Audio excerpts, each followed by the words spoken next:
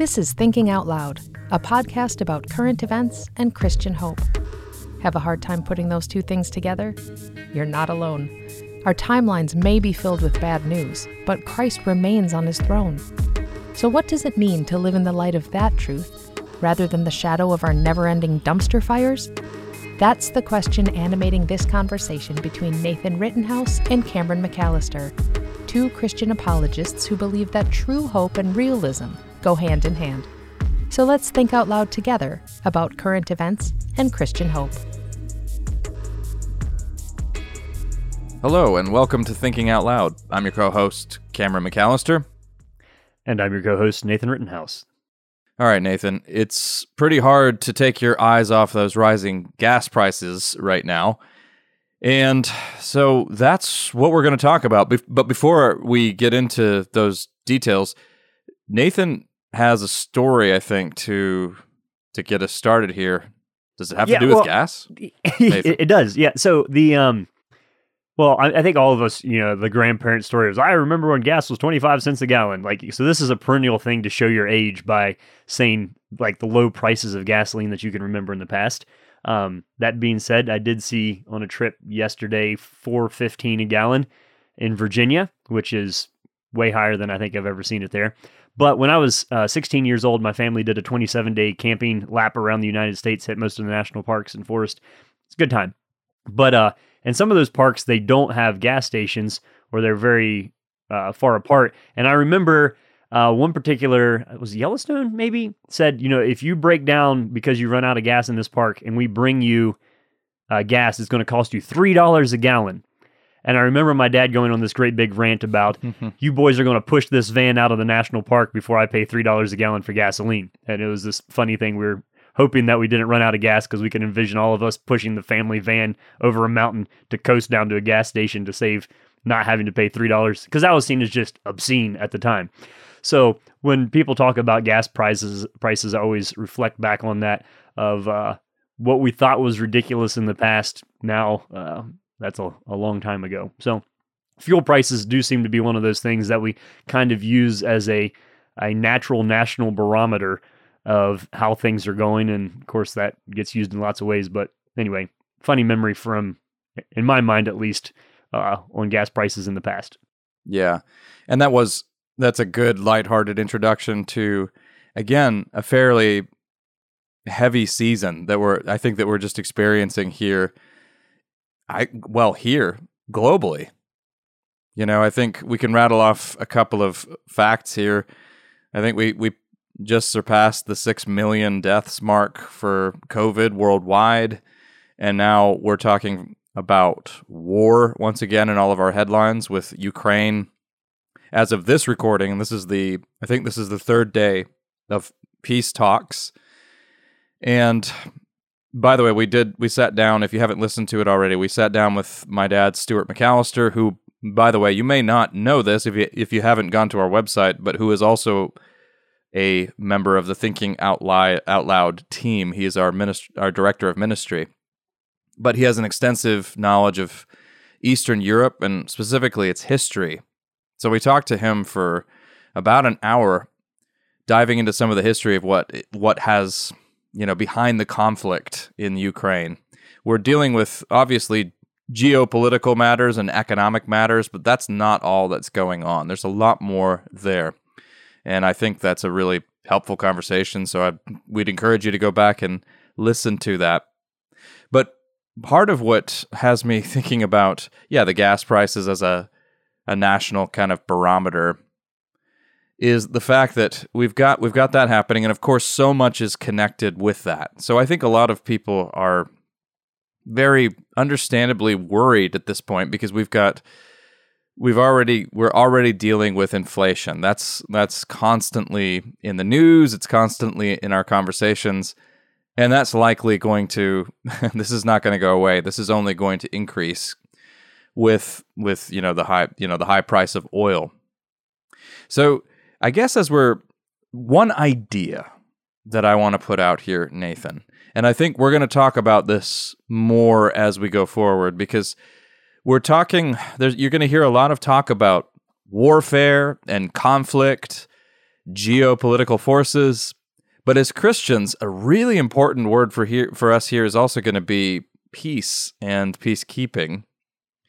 And here's the idea that I want to put out there, and I'd love to get your response to this one, Nathan.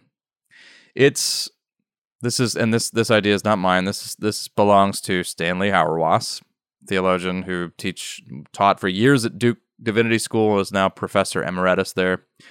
But he basically points out that what people often want is not peace, it's order. And that there's a crucial distinction there. So before I press into why I think that's relevant right here, as we talk about the economy, as we talk about skyrocketing gas prices, Nathan, I'd love you to weigh in on that idea a little bit, peace versus order and the distinction there. If I can just put you on the spot. Yeah, all right, great. I disagree. No, I don't know. So here, I'm inclined to say that is true, and so let me take your convoluted question and make it worse, and then we'll see if we can work ourselves out of this quagmire. Part of the thing is, to relate that line, what we seek is order, not peace, to relate it to the economy, is to say that very little that we participate economically in do we know the true cost of. And so there are economic benefits to order that is gained through less than ideal circumstances always in your life. So whether or not you can buy cheap products from another country that's economically efficient, but it comes at the cost of the treatment of people in a different part of the world, but it's in a well-ordered system, even if you don't agree with how that well-ordered system is operated politically, then yes, being able to buy your pencils or whatever at whatever price is not an outworking of peace, it's an outworking of order. And as long as the order has an economic benefit to it, we tend to like that. So on one hand, it'd be easy to say, yes, we like the sense of stability and predictability that comes when there's order. That's one category of it, but I think part of it is just to all raise our hands and say we're implicated in the economic benefits that come from order, not necessarily the economic benefits that come from peace. Does that make sense? Did I say that in a way that you're nodding there, but help me flesh that idea out? That order is better for us fiscally than peace sometimes. Yeah, because essentially, order is the status quo. Order is convenience, even if it comes at a very high cost somewhere far away, essentially. So yeah, you're elaborating on that principle. And so here, in this case, it's one thing to care, to voice a concern and to care deeply, for instance, about Ukraine, and to say these people have a right to their independence, they have a right to their freedom. And then it's another thing to begin experiencing some actual tangible inconvenience on your own shores. And yep. So in other words, if you're going to voice that... Let me interrupt here. Time out. Interrupt. Because you have some perspective here. Before we get on to the rest of your thought, after I so rudely interrupted you, is to say that a 40% increase in your gas price is not... pales in comparison to the inconveniences that have been leveled on other people through multiple conflicts. And so there's a little bit of it's like, oh, the gas prices are okay. There are also a million people trying to flee from their country and being shelled while it's happening. So part of me has a little bit like, I sense an uneasiness in myself in this conversation. And I'm guessing you as a listener might as well, of saying like, yeah, there are like, there's always that like, well, first world problems, right? There is some of that. And then even if you look historically at wars in which you had gas rations and tire rations and sugar rations, and we're not anywhere there yet. So whatever we say moving forward, we recognize that the category that we're talking about, the degree to which we're experiencing that right now in our lives is fairly minor, but we can still use it as an interesting conversation starter to begin to assess some of the presuppositions and perhaps corrupt postures of our own heart on some of these topics. I rest my case. Back to the rest of Cameron's thought. Yeah, and I don't want to tread so carefully that I'm barely walking here. As Christians, we really are called to a way of life that is from a worldly standpoint, often massively impractical. And what I mean by that is, if we want to press into following Christ and his way, no matter what, of course that's going to come at a cost to us. Of course that's going to mean we're going to say no to certain practices and certain habits, whether those are, and it sounds so general right now because we need to, I'll fish out some specific examples of what this looks like. But the notion that you're committed to order above all else, not that there's anything wrong with order per se, but order above all else can be a problem, because now we're talking about we're really, our sole litmus test when we're in this kind of territory is convenience and ease. And the words that often get used to describe this are just, well, I want to be practical, I want to be feasible. But if we want to be people who are just, then we are going to have to do some very hard work. Being just requires a lot of very difficult, hard work. So this is why, just to get messy for a second, this is why conversations on the issue of race are so incredibly loaded on North American shores. And again, we did an episode on this with our friend Brandon Cleaver, and we talked about that. And again, you can go back and listen to that one. But one of the things that Brandon pointed out was, when you have conversations about, for instance, racial injustice, the nagging element that's so frightening for so many people is that if you really press into this means I'm going to have to change my life. I might have to change not only my perspective. It's one thing to change your opinion and your perspective, but change my habits, change my actual lifestyle. And we, as human beings, I think the rising gas prices right now, some of what we're experiencing in the economy right now, I mean, this is always the case, but we've had a couple of events that have just made this truth unavoidable. COVID-19, and now war, and now all of these worldwide tensions. What we're seeing is that we are, as human beings, we have everything to do with one another. We are related. I mean, we are relational creatures. And because we have that shared interest in this world, what we do, what happens to us, it affects everybody else, and we're having to deal with that. So I mean, in so many ways, we're having our individualism that I don't think it's necessarily even a principled kind of philosophy. It's just so deeply ingrained in certain places on the globe, especially North America. We're having that challenged left, right, and center.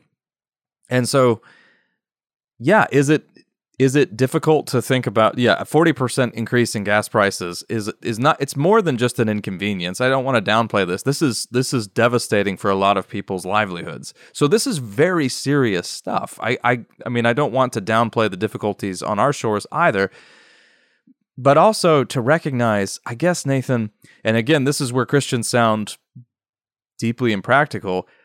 There's nothing that surprising about that. This shouldn't be, I don't think this should be that shocking, given the sort of seismic waves that have been hitting us lately. And if you look into history, this happens from time to time. So let me ask you a difficult question. You are absolutely free to turn this around and just throw it back at me. But why? Two-part question, Nathan. I have my ping pong paddle ready. Have that ping pong paddle ready. Why are we look at all this, why are we so afraid? And why should we not be afraid? When we look at the economy right now, when we look at inflation, why are we so afraid? But why should we not be afraid?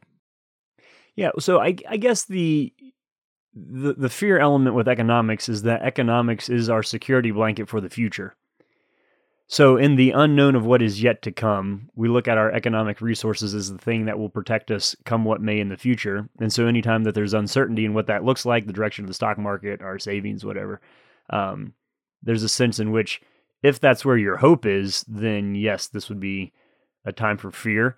And you can have that fear, I think, not merely in self-serving and inward-looking ways. Certainly, that's part of it. But it's a general.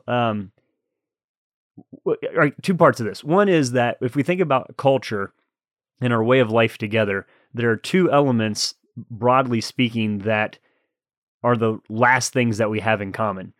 And so laws are one of those. We've talked about the emphasis on the legal system as a way of change because the laws are the thing that apply to all of us in a locale. Also, in your community, the other thing that applies to everybody is the price of gas. And so economics becomes the foundation of one of the last things that we all have in common, culturally speaking, in your community. So just think through that a second. Think about your neighborhood, the street you live on, the cul-de-sac, whatever. What do all of you have in common? Taxes, maybe. Maybe not. So they're the laws, but then there's the economy. And so in some ways, it's almost like the weather, that the economy gives us this generic thing to speak about that influences all of us in similar ways. So there's that element that it's, in one way, it is a security blanket. In other ways, it is, again, a barometer for how we as a community are doing that's unique comparatively to a lot of the other things that aren't the same for all of us. So there's an element in that that I would see as the first part of the question, that it points to our collective security, which is not always something that's the forefront of our minds. What was the second part of the question? Why should we not be afraid? Well, I think, and I can start. I can take a stab at that first one if you want to think on that for a second. You go Nathan, with the first one again while I work on the second. Because I did ambush you. Double whammy. Yeah. So part of what I think is happening here. Why are we so afraid when the economy gets threatened? This is not a new fear, but I do think in some ways the shape of this fear, as we see it here in America, is uniquely American. So you mentioned some of the things that we have in common in this country. We talk so much about how divided we are. Actually, I've been thinking more and more about this ever since we listened to that Mersheimer lecture, Nathan, and I'll throw it in the show notes again for those of you who want to listen to the John Mersheimer lecture for University of Chicago. We have way more in common than we generally admit. Is political partisanship a huge issue in North America? Oh, absolutely. Do we get very hostile and angry with each other? Oh, sure, absolutely. But some of our most essential assumptions as a nation are remarkably uniform. So we tend to prize self-expression very, very highly, and we tend to prize self-reliance very highly. Now, we spell out the ways in which you secure these goods very, very differently depending on where you stand politically. But the basic assumptions that freedom is good, we are individuals who need to be free. Freedom is generally spelled out in negative terms, just meaning, freedom from rather than freedom for. By the way, credit where credit is due, that distinction belongs to Isaiah Berlin. That often, his name's not mentioned as much these days. He was a British philosopher. But another one of those abiding sources of unity, I think, and again, there's different ways people spell out how we get this, but is security. That we should be safe, that we should feel safe. And so when you see a buckling economy, that's when a lot of people are very afraid. And here's where it's going to sound like we're quite superficial, because we are superficial, I think, in North America. I think what a lot of us are afraid of also is losing a certain lifestyle. Because it is well known around the world, and now more and more, we've kind of spread this habit that, North Americans, we are quite an excessive group of people, and we're major consumers, and our consumer habits often take pretty wasteful and drastic shape because we're so committed to abundance. And then when that's and the problem is when you live that way, you live excessively, you live with, with such abundance, you get addicted to it. And then when that comes under threat, it does get really scary. So there's the sense of security but being undermined, but there's also the sense that, well, my lifestyle is being threatened. You know, one of the points that Stuart McAllister, my dad, made on the podcast that we did with him, when he was talking about how he was talking basically about sitting down with friends in another country, in this case it was Peru, who had did not have much, probably a fraction of what your average, most American households have, and yet didn't want what we have. Were very happy with where they were because they felt they had fulfilling relationships and friendships and community, and they didn't want that kind of consumer model was not appealing to them. And so it's interesting to see that that's such, we need to countenance. I think it's scary when on a national scale you have to countenance, maybe we have to live with less. Well, what if there are rations imposed? That's not out of the question. The other, my question there would be, well, why would that be such a bad thing? Whoa, what if it halted production and you'll see skyrocketing prices? And there are so many unknowns. Yeah, there are lots of variables, but we're not actually in control anyway. We might think we are, and during times of relative stability, you can really, have the illusion of control. It's much stronger. But we're actually not rational men and women in control of our destiny. If we're Christians, we don't believe that anyway. And the most valuable things in this world are not wealth and security. Again, we know that, right? We always give lip service to that. And our lifestyle, we're supposed to hold that lightly, right? We all know that. And yet, when it comes under threat, your response to it is going to be extremely eye-opening. And so if we're experiencing tremendous fear here, I think it's perfectly understandable because everything around you, the whole culture screams into you, from every channel that those are the things that you need, those are the things that you want. But they're really not.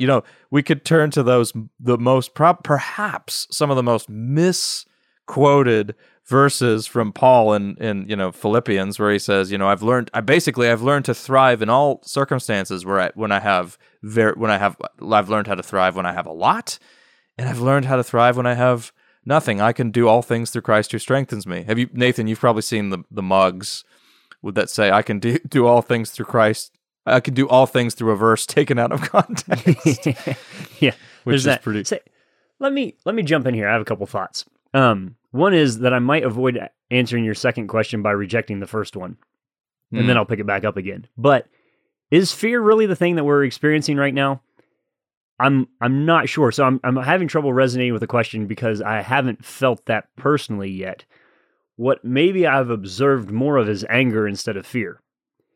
And so what the rise in gas prices do or the change in the economy, most people, I don't think yet feel threatened, but everybody loves to have somebody to point to for whose fault this is. So this is Putin's fault for invading Russia. This is Biden's fault for his policies. This is the environmentalists' fault because we have all these natural resources that we're not being allowed to use that are artificially inflating the price. Or the environmentalists saying, actually, these things are already subsidized federally speaking, government-wise, so the cost is lower than it should be. It's all finger pointing. So I don't know. In some ways, it seems like that is a bit more. You've seen the stickers, the Biden finger pointing to the gas price thing. I did that. That whole sticker thing that was going across the nation weeks ago. So who do you blame? Who do you point to? There's a lot of that's going on in the fear category. Yeah, I think there certainly is a materialistic element to that of challenging ourselves with what's necessary in life. We have an economic system that largely, if the prices change and you don't want to change your behavior, you just borrow more money. So credit in our banking system has a lot to do with this. I think if your happiness is based off of your material possessions, then you are going to sense a significant despair, particularly if you're in debt for goofy things that you probably don't need to be in debt for, actually, because you have lived into the materialistic dream. And not to pine for like days of the past, but 2 days ago, I was sitting down talking to my grandpa, and I said, "Hey, Grandpa, how old were you before you saw something made out of plastic?" And he said, "I was well into high school." "How old were you when you got electricity for your whole community?" 14. Running water. And at that time, getting electricity just meant a light bulb. It wasn't like a toaster, right? So there are people living among us who can remember.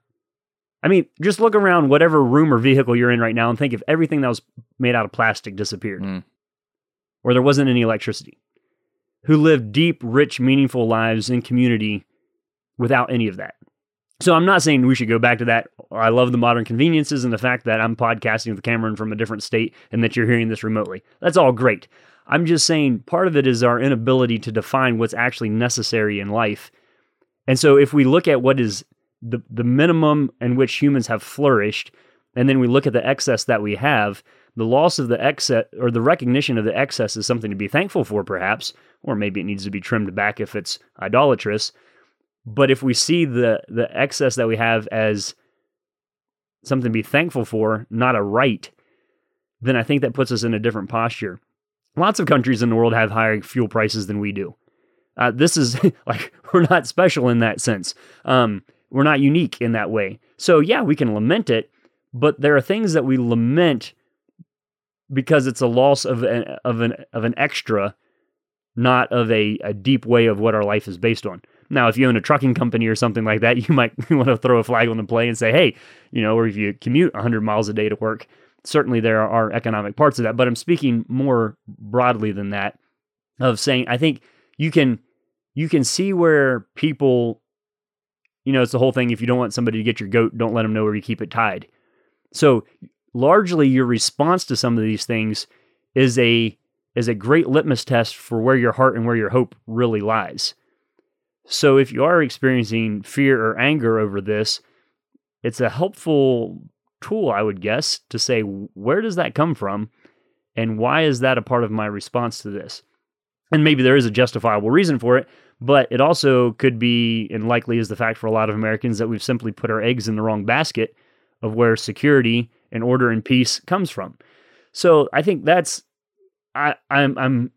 I'm slow to draw any hard lines there, because I think the order and the way in which this runs through each individual human heart will come out at different places there. But you're right. There might be things that need to change in our lives. And those could be difficult and those could be hard, but that doesn't mean that they're bad. So I in some ways, it's hard for me to answer the question, but I guess this is answering the second part of the question of why shouldn't we be afraid? And it might sound like I'm being flippant and saying, well, because humanity can live happily with a whole lot less. That is true. But comparatively, it's hard for me to think that things are that bad. That would be one element of it. So if you think, we're in an economic crisis, go talk to somebody 50 years older than you and look at the history of the zigzags on the chart in the past. So part of it is seeing ourselves accurately in time and the ebbs and flows that's common to all humanity. Part of it is realistically seeing what is necessary and what do we have that's an additional gift and extra excess and graciousness in our lives. So part of it is just a real evaluation of think about the Lord's Prayer here, Cameron. Our Father who art in heaven, hallowed be thy name. Thy kingdom come, thy will be done on earth as it is in heaven. Then listen to this line. Give us this day our daily bread. That is not a long-term investment strategy. Christ taught his disciples to pray that the Lord would provide for them on that day what they needed for that day. And we like to think, well, the stocks are pointing to this, and so my 30-year projection on my retirement index funds are this. And I'm not saying, again, that it's wrong to think about the future at all, but it's wrong to place your hope in a theoretical future and miss the goodness of the present. Give us this day our daily bread. Forgive us our debts as we forgive our debtors. Lead us not into temptation, and deliver us from evil. Deliver us from the evil one. So you have protection and provision and proper orientation about who is in control, with the idea being that it's in our hearts to not want to forgive the brokenness of the world. That is the thing that God wants to work on first. I would submit to you that the prayer that Jesus taught his disciples there speaks precisely to a moment such as this on all of these aspects and elements. Tomorrow has enough to worry about, on its own. Why are you doing that? Take some time and watch a sparrow. and remember the Lord knows when one of those fall. So this is not a pie-in-the-sky idealism that says, oh, things aren't really that bad, and this isn't difficult, and compared to there is some comparative evening out that can happen there. But I think why we shouldn't fear is that fear largely comes from not looking at all of the resources and the resources available in a system and in a situation. So, gas prices can be rising, and we can still pray, give us this day our daily bread. Those are not, I don't know. For me, somehow think of like, if what Jesus taught really does apply to my life, which I think it does, obviously, but we're all working on living that out, then there's a way in which we can be cognizant of what's happening in the world around us, and at the same time, not be deeply shaken by some of these things at the same time. So, on one hand, that might not sound practical, but I think the thing that Christ offers there is deeply personally ordering and structuring in a way that we can kind of roll with the punches of some of this. So, I don't know. What do you think of the Lord's Prayer as an antidote to fear and anger in the face of war and disorder? Yeah, I think I keep going to the Lord's Prayer and also to Matthew, the end of Matthew chapter 6, where Jesus spends a lot of time telling us that we really don't need to worry about anything. We don't need to worry about what we'll eat. We don't need to worry about the clothes that we'll wear. And this is the occasion. This is what led Dallas Willard to say one of the things that I've always found to be the most personally challenging from him. The world is a perfectly safe place for you and I.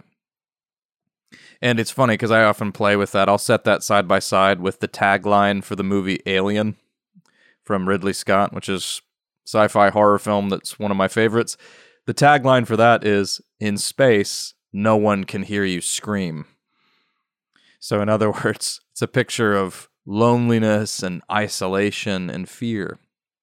And I often point out that I find that in space, no one can hear you scream a whole lot more compelling, because it gets to the heart of some of my own fears that I have to outgrow.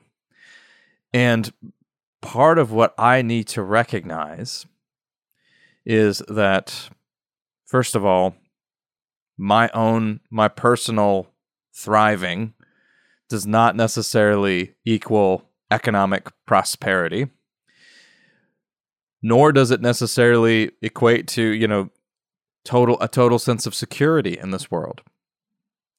And in fact, this world is, of course, fallen, so there are going to be there's going to be all kinds of hurt and pain. And to say that is not to trivialize any of it. But I often think about the Apostle Paul's words where he calls the trials and the suffering that we endure momentary light affliction. And Paul could say that because Paul endured a lot of pain and suffering, and indeed did up until the very end, and yet entrusted himself entirely into Christ's hands. And so the Lord's Prayer, the end of Matthew chapter 6, these are deeply practical in a kingdom sense. I think from a worldly standpoint, they look quite odd. And so I think part of what I'm getting at, and I'm aware, this is not an easy episode in any way, and it may sound like some of what we're saying runs the risk of insensitivity, or it sounds just odd or too ambiguous.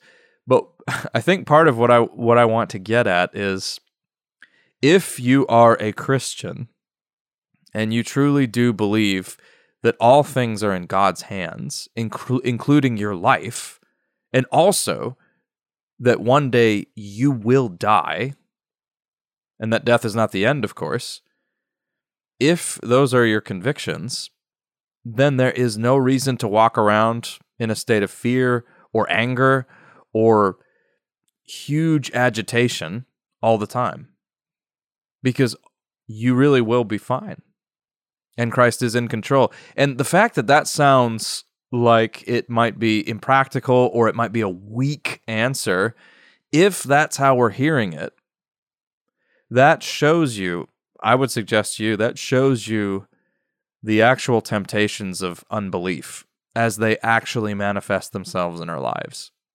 Because when our lifestyle gets shaken, when our ways of life and our habits, when we start to find that they're encountering a lot of friction and a lot of resistance, that's a really good time to examine what our underlying assumptions actually are and where we actually direct our trust. Is it to God and His kingdom? Or is it to our own sense of control, our wealth, our jobs, our own sense of personal security? We know, again, if we are Christians, we give lip service to the fact that all of that is temporal, it's all passing away, and yet so often, if we're not careful, we default to living as though all of that is ultimate. And so then when it's under threat in some way, So here's Nathan the Cynic, before we wrap this up, is one question to also ask yourself is, when I am afraid, who benefits from that? And a significant percentage of our economy is based off of you buying a product to keep you from being afraid of the thing that you've been told you should be afraid of so somebody can sell you something. So it's contested space, but it's in the idea realm, not in the economic realm, that a lot of this plays out. I was talking to a guy the other day who had a backup generator for his house and a backup generator to his backup generator in a Faraday cage so that an electromagnetic pulse couldn't take out his backup generator. Now, the probability of him needing that, he'll be prepared for that. But when you look at the tens of thousands of dollars in order to construct that system, we can laugh at that as the prepper. Okay, what about cosmetics? I'm afraid I'm not pretty enough. What about, and you can go right down the whole marketing scheme of, it's one thing to look at economics and the other side of the world and fuel prices, but there are other things of what are you being sold that's a lie. That is not the foundation of where your security comes from. It's not the foundation of who you are in your identity. Confusion on identity is one of the hottest commodities in helping you form an image of yourself that's being pitched to you in order to buy the right shampoo, or even the right food or publications or news sources. And so all of this, I think, sorry, Cameron, you had kind of a nice way of wrapping that up there, and then I just threw all of this in there on top of it, is to say that obedience to Christ is deeply practical, because what Cameron was outlining there, people say, well, that's irresponsible. And I would just say, compared to what? Compared to letting a marketing agency tell you what you should be afraid of? Who will provide for you in the end? What do you want to do? But do you really believe that? And do you really believe that? But see, that's the tension that I'm trying to, that's the tension I'm trying to get at, Nathan, because I think I love the term, that's a bad way to put it.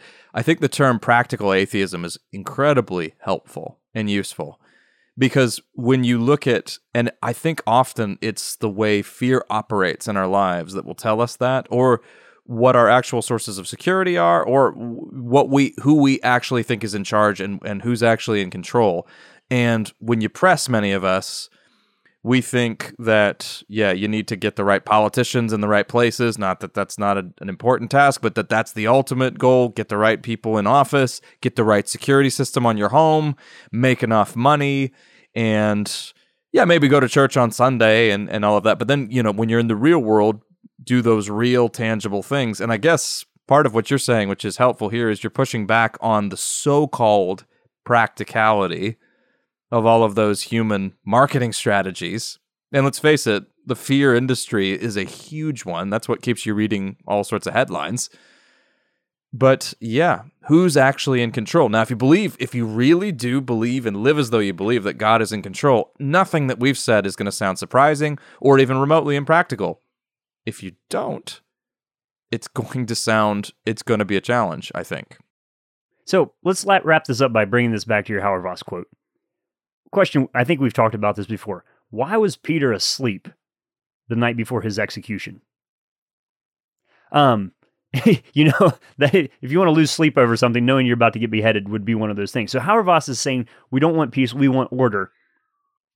I think there would be one way to flip that around, and this is not what he's saying, but to use those same phrases, is that when we understand who is in charge, which is why the Lord's Prayer begins, Our Father who art in heaven, hallowed be thy name, that we're making a statement of proper ordering, who's actually running the show here, who's steering the boat, who's driving the train, who's running the world, that there's an order there, that when we recognize that peace then becomes a gift from the one who is in charge. So Jesus says, I give you my peace, not as the world gives it, which is the understatement of all time because he's about to have the pulp beat out of him, crucified, and all of his civil liberties taken from him by an unjust court system. On, and look what happens to all of his followers and disciples. And Jesus says, I told you so, and they're going to hate me, and they hate you. And Paul gets the snot kicked out of him multiple times. Okay, we get it, Jesus. And then Paul writes, and the peace of God, which transcends all understanding, will guard your heart and your mind in Christ Jesus. So, peace is a real thing. It's not a theoretical, impractical idea. And order is also something to aspire to. But when we have the wrong concept of what order means, then you're never going to have a proper peace, even in the midst of chaos. However, if you have a proper understanding of the scale and the hierarchy in which order does exist and who's in charge of all of this, then peace becomes a viable option, and you can watch people kneel down and forgive their executors and all kinds of crazy things done in the name of Jesus. That actually is the peace that is transformative in the world, and it bears witness to people who really believe, not a practical atheism, but a deeply pragmatic Christocentrism and celebration of a Heavenly Father who they point to as in charge of the world. So I think what we're pushing for here is steady Christianity that is the byproduct of recognizing that there is a real order, that peace is a real live option for you on this day and at this moment, and that out of that framework and the grace that has been extended to you, you therefore have a solid foundation to work on to affect meaningful change in the world around you, and to invite people into the foundation of real hope. So this isn't just a metaphysical exercise. It has deeply profound outworkings in how you experience this day, and whether or not you wake up with a heaviness or with a grin in your soul and a skip in your step of leaning into seeing what God will do next and what it is that he's asking of us. It's easy to rattle that off right here. I don't know what you're facing this day, the ups and downs of things, but let's be reminded that is, despite it all, what Christ offers us. And so let's lean in the direction of taking his word on the matter rather than the things that pop into our news feeds at this exact moment. You've been listening to Thinking Out Loud, a podcast where we think out loud about current events and Christian hope. Thanks for listening to Thinking Out Loud. If you'd like to learn more about what we do, book one of our speakers, or make a donation, visit thinkingoutloudtogether.com. And lastly, if you like our podcast, spread the word. And please consider leaving us a 5-star rating. It really does help.